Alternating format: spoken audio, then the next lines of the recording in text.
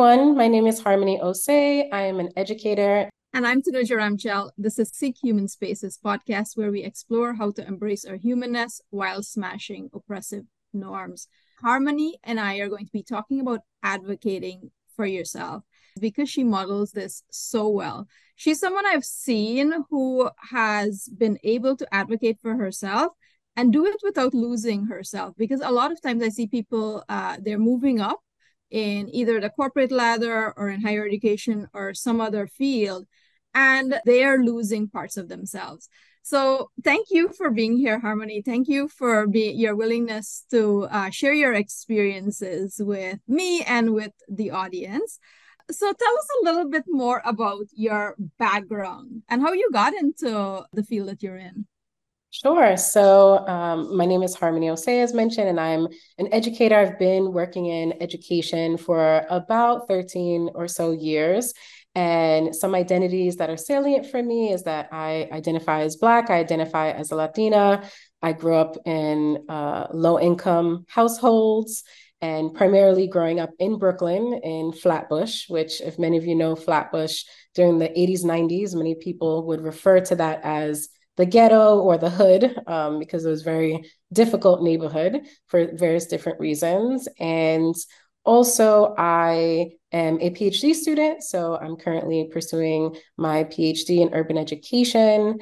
And then additionally, which we'll go into as well, I grew up in foster care. And so just to speak a little bit about how I got into higher education, I think like many people, I kind of fell into it.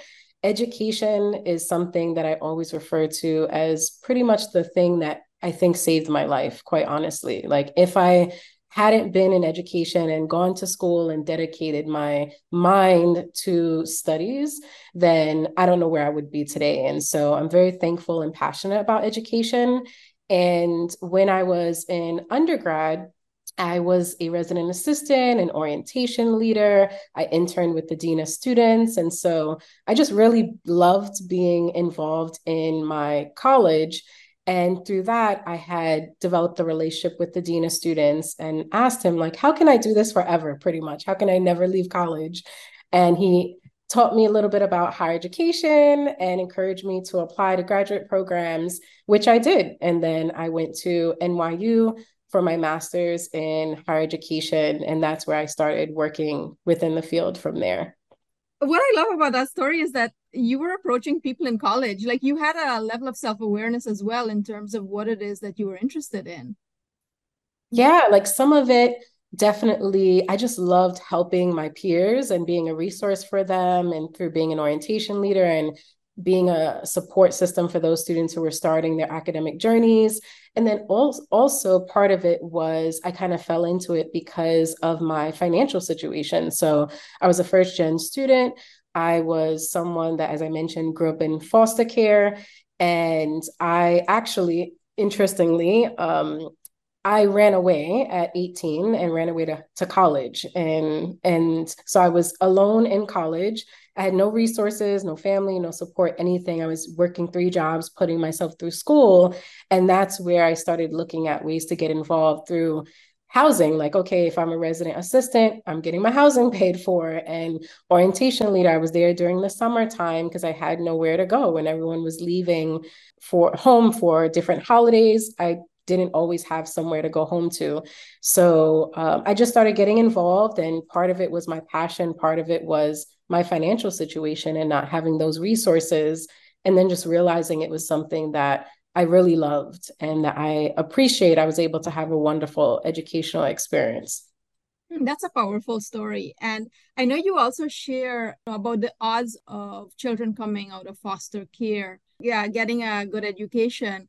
And it's funny that you said that you ran away to college because most people would not run away to college. Yes, yes. I mean, I was living in a very, very difficult household in foster care and then being forcibly adopted just because the agency closed down. And so they were shipping all of us to other foster agencies or pushing for us to get adopted, which I did not want to do, but that was forced upon me. And so after just very, very abuse and various other things, I made a plan. This was like a year in the making of me saying, I have to get out of here. And instead of just leaving and not knowing where I was going to go, I said, I'm going to leave and I'm going to wait out until I can go to college, which was very difficult to do. And also to leave my siblings in that household, which I always struggled with, but I knew I had to do it for my own health and sanity. And so, yeah, I applied to college. I got in. I chose a college like 5-6 hours away. And in the middle of the night, quite honestly, a friend came and picked me up who was also going to the same college and picked me up at like 1-2 o'clock in the morning. And while my adoptive mother was not home, I packed up my stuff, said goodbyes to my siblings, and left to college. And she came home. That was one of the bravest things I think I ever did in my life, for her to come home and see I was gone. And I that was my way of like, I have to get out of here. I have to put myself first, even though I was terrified. And it was the most bravest thing. I don't know how I did that, but yeah, I ran away and went to college and figured out my way from there pretty much. That sounds like a lot for as a child, because if you're entering college, you're still a child, I feel. Mm-hmm. And to be able to make that decision for yourself. And I can see why you said education saved you Yep. and how it influenced your career journey as well. And I feel like when we're talking about advocating for yourself, I can also see how your background plays into that, because it sounds like you were a strong advocate for yourself from a very young age. You had to be.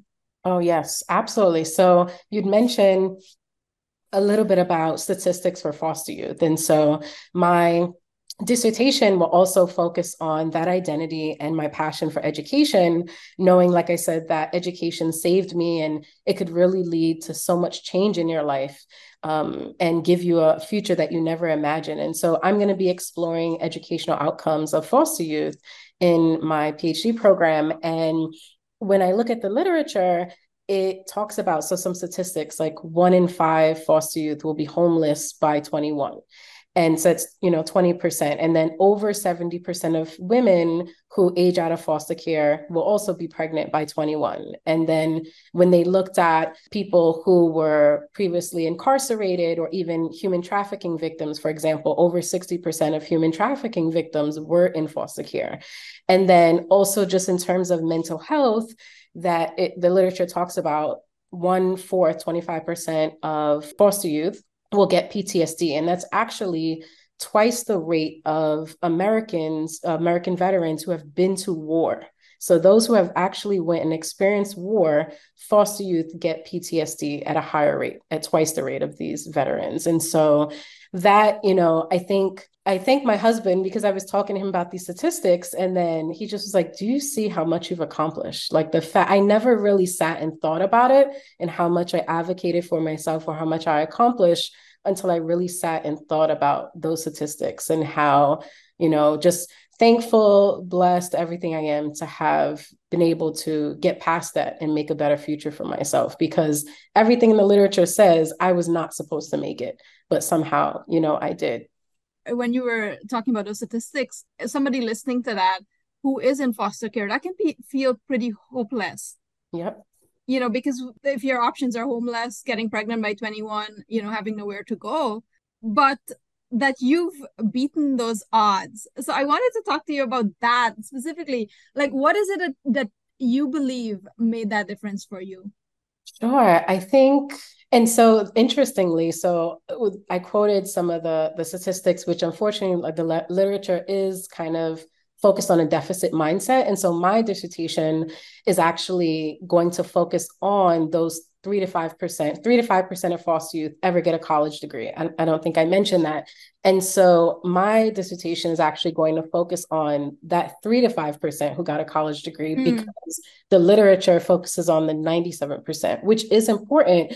But like you said, it encourages or just continues that narrative of foster youth being helpless. But that's not the case. We need to put things out there that give them hope and give them courage and give them strategies to succeed. And so that is what I want to do with my research. And I think a couple things really helped me to build my own path. It was not easy. And I feel like sometimes I do get that judgment, like you have so much now. And I'm like, you have no idea where I came from and how hard I worked for it. And so I think it's a combination of things. I think just my intrinsic like motivation and my factors, external factors that I was dealing with, I just knew I could not survive in the environment that I was in at all. I was very depressed and I wasn't doing well mentally, emotionally. I knew I could not survive in that environment.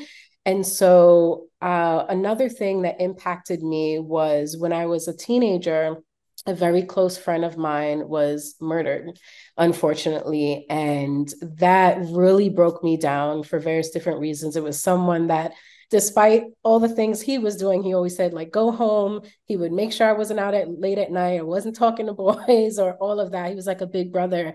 And when he was taken from all of us, that really hurt me. And I said, I have to make it for him. Like, I have to show him that I accomplished all these things that he wanted for me because he wasn't able to, since his life was cut short. So that was part of it. Also, like losing my grandmother and just really wanting so much more better for myself. And so it was a lot of sacrifice. Like I said, I was in college working 3 jobs, like staying during the summer sometime, during other holidays. It wasn't easy. And also just relying on other people. There's a lot of, I also say, like, I didn't do it myself at all. I give a lot of thanks to people in my circle, to, friends that were there and supported me, let me stay with them during different holidays, bought me food, everything that I needed, let me borrow their textbooks when I couldn't buy my books. It definitely was not something that I did on my own. So I think a support circle makes all the difference as well. Yeah, having that support system, and you mentioning your friend, the one who was murdered, and just being there for you and seeing you for who you are, as opposed to continuing that marginalization that we see from society. Because when you also said about the deficit mindset, I'm thinking, how can you not have a deficit mindset when you're growing up in an environment like that, when your basic needs are not being met? So it makes sense that someone living in those conditions in an environment like that would feel that way. And yeah, and that you had your grandmother, your friend, other people in your community seeing you and seeing what you are capable of doing. And I think that's so important. We've seen community come up over and over in different episodes in terms of people talking about how that was important and being witnessed, as opposed to a lot of times we can look at people who are homeless, or people who are pregnant by 21, and judge them, yeah, and say that person is lazy, or that person is not responsible, but also not looking at how systems are creating that. One of the things that I thought of when I was planning for this conversation with you is how you're able to also skillfully navigate the systems, because I've been in community with you. And it's something that I admire, because, again, you're not afraid to speak your truth. And at the same time, you're able to get things done. And also, I've seen the way that you have navigated your career and excelled. And I feel so many people listening to this, as you said, when your dissertation is about giving people hope. Mm-hmm. And I feel hopeful just listening to you. It even makes me emotional, like, because I haven't heard a lot of this before. And I'm so grateful that I'm having this conversation with you, because not because you were born into a certain circumstance means that you have to stay there. Absolutely. Yeah. And just aligning with that, like, it is so easy to listen to what society is telling us. So like for me to listen to these statistics and just give up, and it also has a lot to do with trauma as well. Trauma literally changes the way that your brain develops, and so with that, some people, yes, will not feel like they deserve more, or will continue to get into, say, abusive or other types of situations in order to try to control it the next time around, and not realize the damage that they're doing to themselves. And also just growing up where I was told so many horrible things, like called so many different things, like I could not even say here, and that impacted my self-esteem severely. And it really, everyone finds hope in different places. And mine's, was some was spiritual, some was friends that I had who I, called my family to this day. Some of it, I just always felt like I had a higher purpose. And so, for example, when I was getting adopted and we went to get finalize the paperwork and everything, we were able to change our names because we were getting adopted. And so I didn't have a middle name when I was born my whole life. And when we went to go get adopted, I added a middle name. And they said, "What do you want to be your middle name?" And I said, "Destiny." And so my name is now Harmony Destiny Osei. It was my maiden name was Matos. And I chose Destiny because I don't know what it was. I just always felt like I will be something great. Like I have a destiny that's not my current situation. And sometimes it is extremely difficult to look past your current conditions. I was watching a video the other day from a rapper and he was crying and he said, like, I can't believe where I am to this day. This is everything that I ever dreamed of. And it took so much sacrifice, so much hard work. It took community, it took risks, it took challenges. And but it all paid out in the end. It might not be in a year, it might take 10 years, but I had that faith that eventually it would work out. And it took going to counseling, going and speaking about my issues and taking certain risks that I was able to do and understanding that everyone can't take the same risk as me, but doing everything within my power. So I think that goes to kind of the advocacy is being content and always trying to the best of my ability is something that I try. And you mentioned trauma. How do Mhm. you deal with the trauma as you're advocating for yourself? Sure, it's very difficult. I think I had to deal with the trauma in order to be able to advocate for myself because if I wasn't dealing with the trauma, I wouldn't realize my worth. I would not realize that I deserve more and that I should speak up or the power that I had. And so I've tried to work on that. It's a continuous process. When you're in foster care, you're put in counseling. So I was in counseling my whole life. And unfortunately, I didn't really feel it was too helpful. But about 2 years ago, there were two students who passed away that broke me. Like, if I was going through trauma my whole life and trying to battle it, like it reached a point where it was the last stick and I totally just broke down to the point that it had physical impact on me. And so sometimes when you're so stressed, it can impact you in different ways. And for some people can't sleep, some people can't eat. And for me, I physically was in so much pain. Like I was having palpitations, I was having migraines, I having trouble breathing, and I was seeing all these specialists doing so many tests for months and months. They couldn't figure out anything until they're like, you're stressed. We cannot find any actual diagnosis for what you're going through.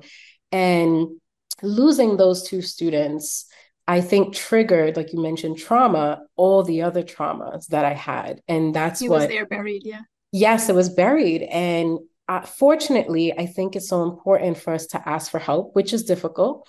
It's not always easy to ask for help. But when these two students passed, I called our employee assistance program and I said, I need help. Like, I know I'm not okay and I'm scared. So they connected me with a trauma counselor. That was the very first time in my life I ever had a trauma counselor. I've always met with counselors. And this counselor, if she's out there, she changed my life, literally. Like she saved me because the physical things that I were going through were really bad. And I was on so much medication and going through all these tests. And she really connected the dots of the other people that I lost. Like I said, my friend that was murdered, my grandmother, other people, my mentor, my sister, my older sister passed away several years ago. That losing those students opened up all those wounds. And so I think, yeah, it took me being courageous to say I needed help and call the counselor and just being open to going through that very, very difficult and scary road of accepting the trauma and working through it. Wow, that's a lot to be dealing with. Absolutely. There's a quote from James Baldwin where he says, when you have nothing to lose, you are most dangerous to the system. Mm, And I think of that someone coming from foster care and the background that you're coming from. And literally, you have nothing to lose yeah. in terms of pursuing all of these avenues that, like education and all of that. And I think that's also such a great example for others.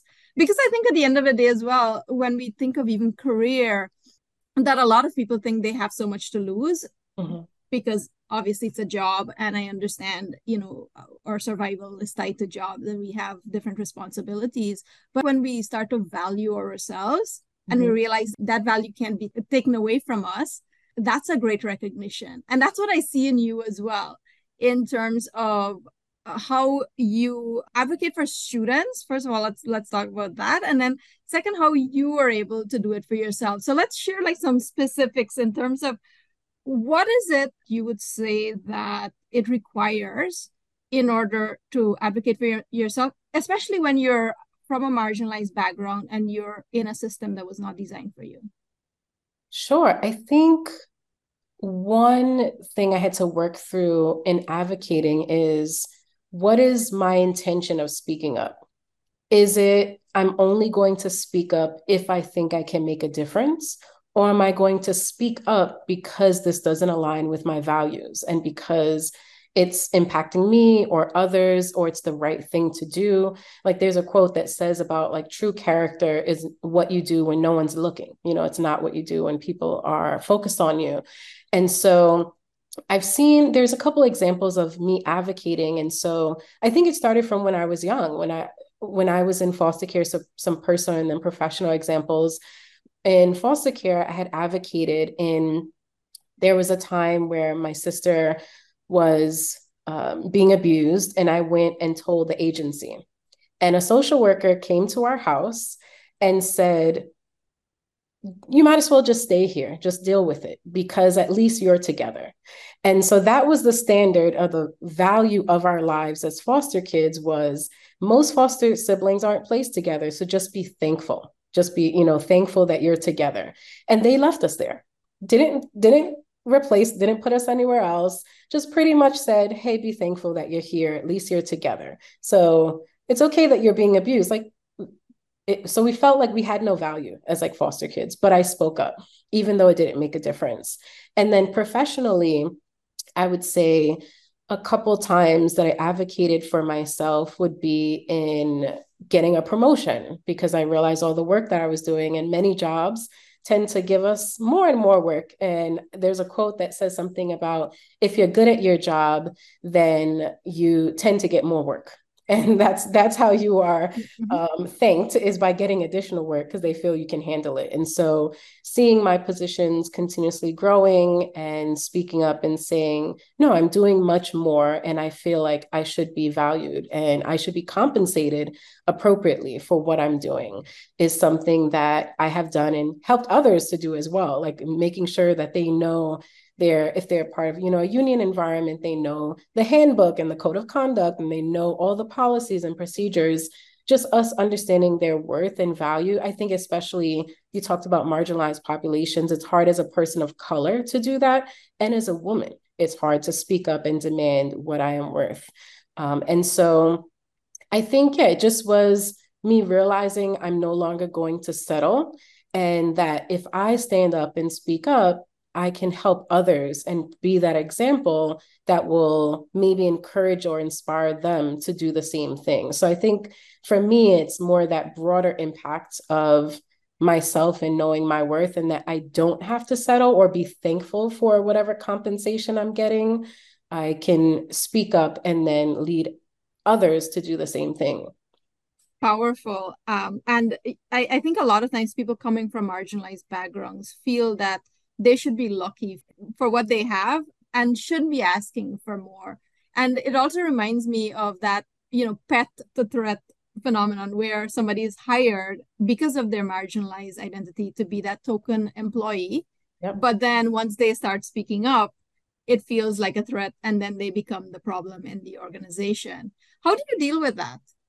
Yeah, it's so real. It definitely happens. And I think that kind of goes into what we had talked about. And like when you go into an organization, if you do work your way up and then you are like the sole minority or woman sitting in this room, then you can sometimes lose yourself because you're pressured to stay there. You're pressured to not speak up and to not lose that position or those connections.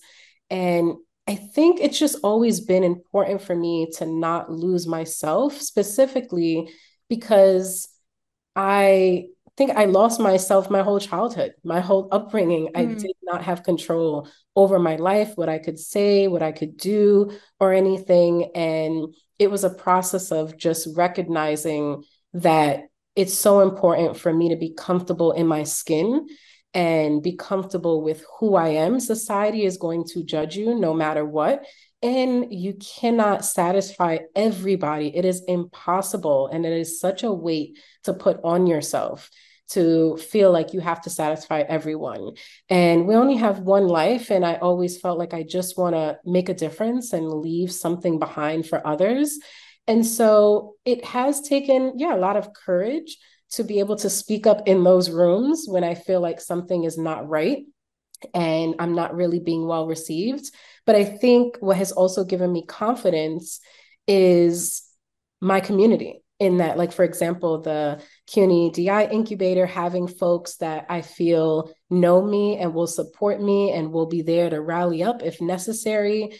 And that just speaks to the importance of your support circle and where you work or wherever you're involved in, finding a group of people that are your people. Those are your folks who you can count on, you can be authentic, you can go to for advice or support, and that you know will have your back, because that is important, quite honestly, especially in the corporate world, is having those networks, because otherwise it can be very terrifying to speak up and you feel like you're all alone and you're going to lose everything.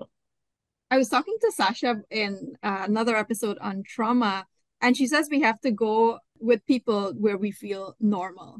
Because if we're in environments where we don't feel normal, then that's when we are going to start questioning ourselves and not speak up. But if we go into spaces where it's normal for us to be ourselves, we have at least something to compare it to and to see that you're not the problem. And I think certainly the DA incubator, which I'm a part of as well, seeing how that is different from other communities.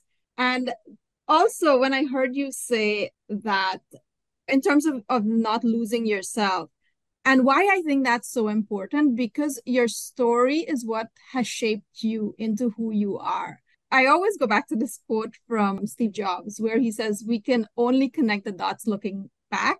And I know even with your current job, where all of those steps that you've taken in the past, how they connect, and you can't know this, none of us can know this. Like, I see this with my own career.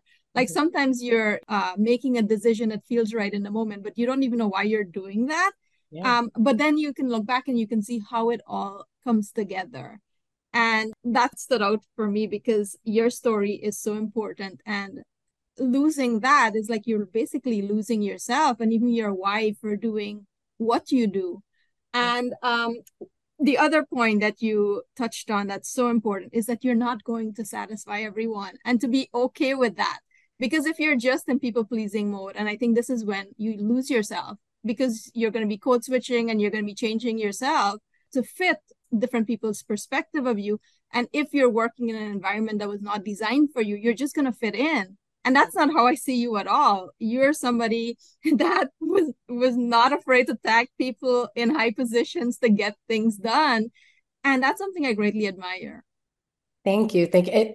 It was a process. And, I think it's important to recognize that who I am today is not who I always was. And so there were definitely times that I didn't speak up. And I think that's also important to recognize, that there are times where people said completely inappropriate things to me and I didn't speak up, and I just went into shock, and I didn't forgive myself for that, for always looking back and saying, wow, Harmony, you should have said something. Or, recognizing, dang, like, am I a failed ally or advocate because I didn't speak up at that point of time and everything? And so that was something I had to work on, because I didn't always speak up for different reasons. And you go through a process, and I was in a different place, I think, in my life at that time than I am now, where I feel I'm more established, where I feel more comfortable about, social justice and civil rights, because I take advantage of the knowledge out there. I'm always reading different books. I'm always reading news articles. I'm communicating and building networks with other people who are informed. And so sometimes people don't speak up because they're not comfortable, or they don't feel informed. They don't feel like their opinion matters. And so just wanted to recognize that it took a while, and there's times when people try to reach out and touch my hair and I didn't speak up, but nowadays that is something that I would do. And that was just something I had to eventually forgive myself for and say it's okay. And that just goes along with feeling that sense of perfectionism, like, do I have to be perfect all the time? Do I always have to be the best advocate? And I was speaking to someone just recently about the different roles within advocacy. And so being able to not judge other people, maybe I'm the type of person, like you said, that will go on a rant on social media. And I think social media is an extremely powerful tool for advocacy, but some people won't use that. And I'm the person that will be on the front line of protests, which I did, especially during, Black Lives Matter and everything, but not everyone needs to be on the front line of a protest. And so just recognizing and figuring out yourself, what is your form of advocacy and what is your level of risk that you can take, because it's different for everybody. And we need people of all different places and roles. Like, we need people printing out things. We need people who are infiltrating and acting like they're with the system, but they're not, and getting information. We need people in the streets. And, we need people in education and healthcare, because of disparities there in finances. So people are getting loans. Like, we have to work together. So I think it's just recognizing and coming to a place of, what is your place of comfort? Right. And people, again, have to assess their risk and have to assess, how safe it is in that environment to speak up. Because for somebody who needs a job to pay the bills, and if speaking up means getting fired, you have to assess what's important to you in that moment. And as Harmony says, it's from person to person. You determine what advocacy means for you. And you mentioned off podcast, Harmony, that you were let go of a job because of speaking up. So I'm interested in that as well, because I also want people to recognize that this is not easy. It's not like speaking up doesn't mean that you're people are going to listen to you, or that you are going to get your way. So can you talk a little bit about that? Sure. This happened in two different places in my life, but there were two times that jobs didn't work out because of me speaking out. And so sometimes you think certain people will be there to listen, like, say, human resources, for example. And some folks will listen, but in some companies, HR or other departments, legal or so, are there just to protect the organization.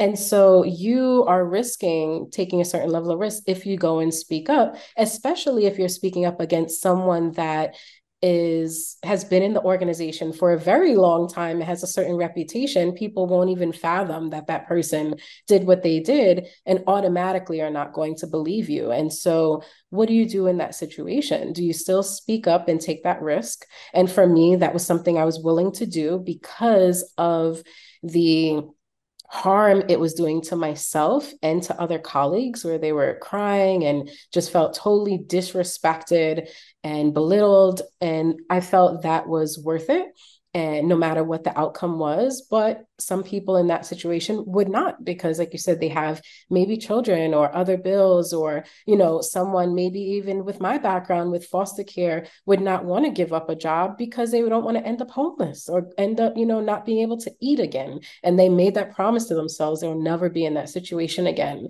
So I think for me, it was just, I cannot stand by and see this happening and feeling like then I am allowing it and I'm contributing to it. And so there's this kind of quote that I was reading where it talks about the walkways, the moving walkways in the airports, for example, and that in life, we're all on this moving walkway. We're all participating in this massive system of oppression. And even if we're just standing there, if we're standing on that walkway, we're still all contributing to it. And so we have to actively turn around and run, not just walk, with double the force to actually go against the system. And so that is just something that I've always kept in my mind of I have to do twice as much to try to make an impact and go against the system that is intended to harm certain populations. And so, but it also, there's, I think, strategically, just to mention, different ways you can advocate. And that goes kind of what I was speaking about. In those situations, it was, I'm going to go to HR, I'm going to go to, certain senior personnel. Sometimes it might just be, okay, you know what? I'm going to empower the students and educate them so they can go and write an open letter or speak up or protest or whatever it may be. And that's another way that I could go about and contribute to change. So I think it varied depending on the situation and the intended outcome. Mm-hmm. And especially for students, I think for them to recognize that their voice matters and that they have a lot of power in the situation, because a lot of times, just because of the hierarchy, it can feel like they don't have a lot of power and they just have to go along with whatever policy is in place, or, whatever administration is telling them to do. And absolutely. Yeah. And I mean, that's also because of how they're treated. Some students are, when I led some diversity sessions at Baruch, students were speaking about being terrified of speaking out and advocating to or speaking up to a professor because then they're going to get a poor grade, or that's going to make them lose their scholarship, for example. And then what does that trickle down to impact them? So I think the students definitely have different concerns when it comes to advocating, but it's important for us as faculty, staff, et cetera, alum, to empower them and make them recognize that they do have a voice and their voice is valued, because there's so many people telling them otherwise. And so that has always been important to me in being student-centered and being able to just be authentic and not carry myself in the manner that I'm better than a student or that I know more anything. No, we all have value and power. And I think it's important for us to empower students in the ways that they can go about making change, which we've seen, especially during the uprising. Students wrote open letters and demanded changes, demanded a Black and Latino studies major and certain type of counseling sessions, for example. And that was very admirable that they were able to do that. And, I tell students, go, same thing, read articles, go and learn about different things. I shared with some students the 5 Demands video, not telling people to take over city or other colleges, but sometimes students did what they needed to do and they enacted change. And so, yeah, definitely empowering students in any way possible. And this is also something you model so well in terms of holding that space for students to do that and to see them as humans, not to just fit them into a box as, even a student is a label that we put on. And if we are the advisors or administrators, then it means that we have more power over them. But once we start to see them as humans and that they deserve respect and they have that space where they can trust themselves, they will act. And I think that's so important as well in terms of advocating for yourself, because a lot of times if you're in an environment where you're not treated in a way that really honors your humanity, then you can start to behave that way, like where I don't deserve any more than I have. And once you can start to recognize your value, that also is what changes the game. And as Harmony said, a lot of times when you're coming from that a marginalized background, you have to work twice as hard in order to get the results. Absolutely. And I think it's so important to celebrate yourself. Like we're taught not to be humble and not to be cocky and all of these different things. And I think, no, it's so important to celebrate ourselves and acknowledge all that we are doing and how we are succeeding and moving past all of these different challenges and barriers that some populations don't have to face. And so I think that's just important, is also finding joy as well. I think is a coping mechanism that I've had, is finding things to smile about. And even a little difference, I think, has made me happy to know that there's going to be change in the future. Sometimes when, as activists, you want to see the change right away and you want to make this huge difference, but other, people who came before have said that the change that needs to happen probably won't come in your lifetime, and you have to be okay with that, because you know that you're trying to change the greater and larger system. And so we may not see the change that we want, but knowing that we are making a small dent, and that we're seeing things that our ancestors couldn't even imagine, having a Black president and voting and all of these different things. So much has changed. So just finding that joy and going back to the beginning, like having that hope as well, I think is important. Yeah. Thank you so much, Harmony. And I want to celebrate you and tell you how grateful I am to be having this conversation, because it's helped me tremendously, and to also get to know you better and to hear of your journey and how powerful I believe that is in influencing the people who listen to this podcast. And I just want to say thank you so much. It's such a powerful story. And it's also why I believe it's so important for people to own their story rather than trying to erase themselves to fit in.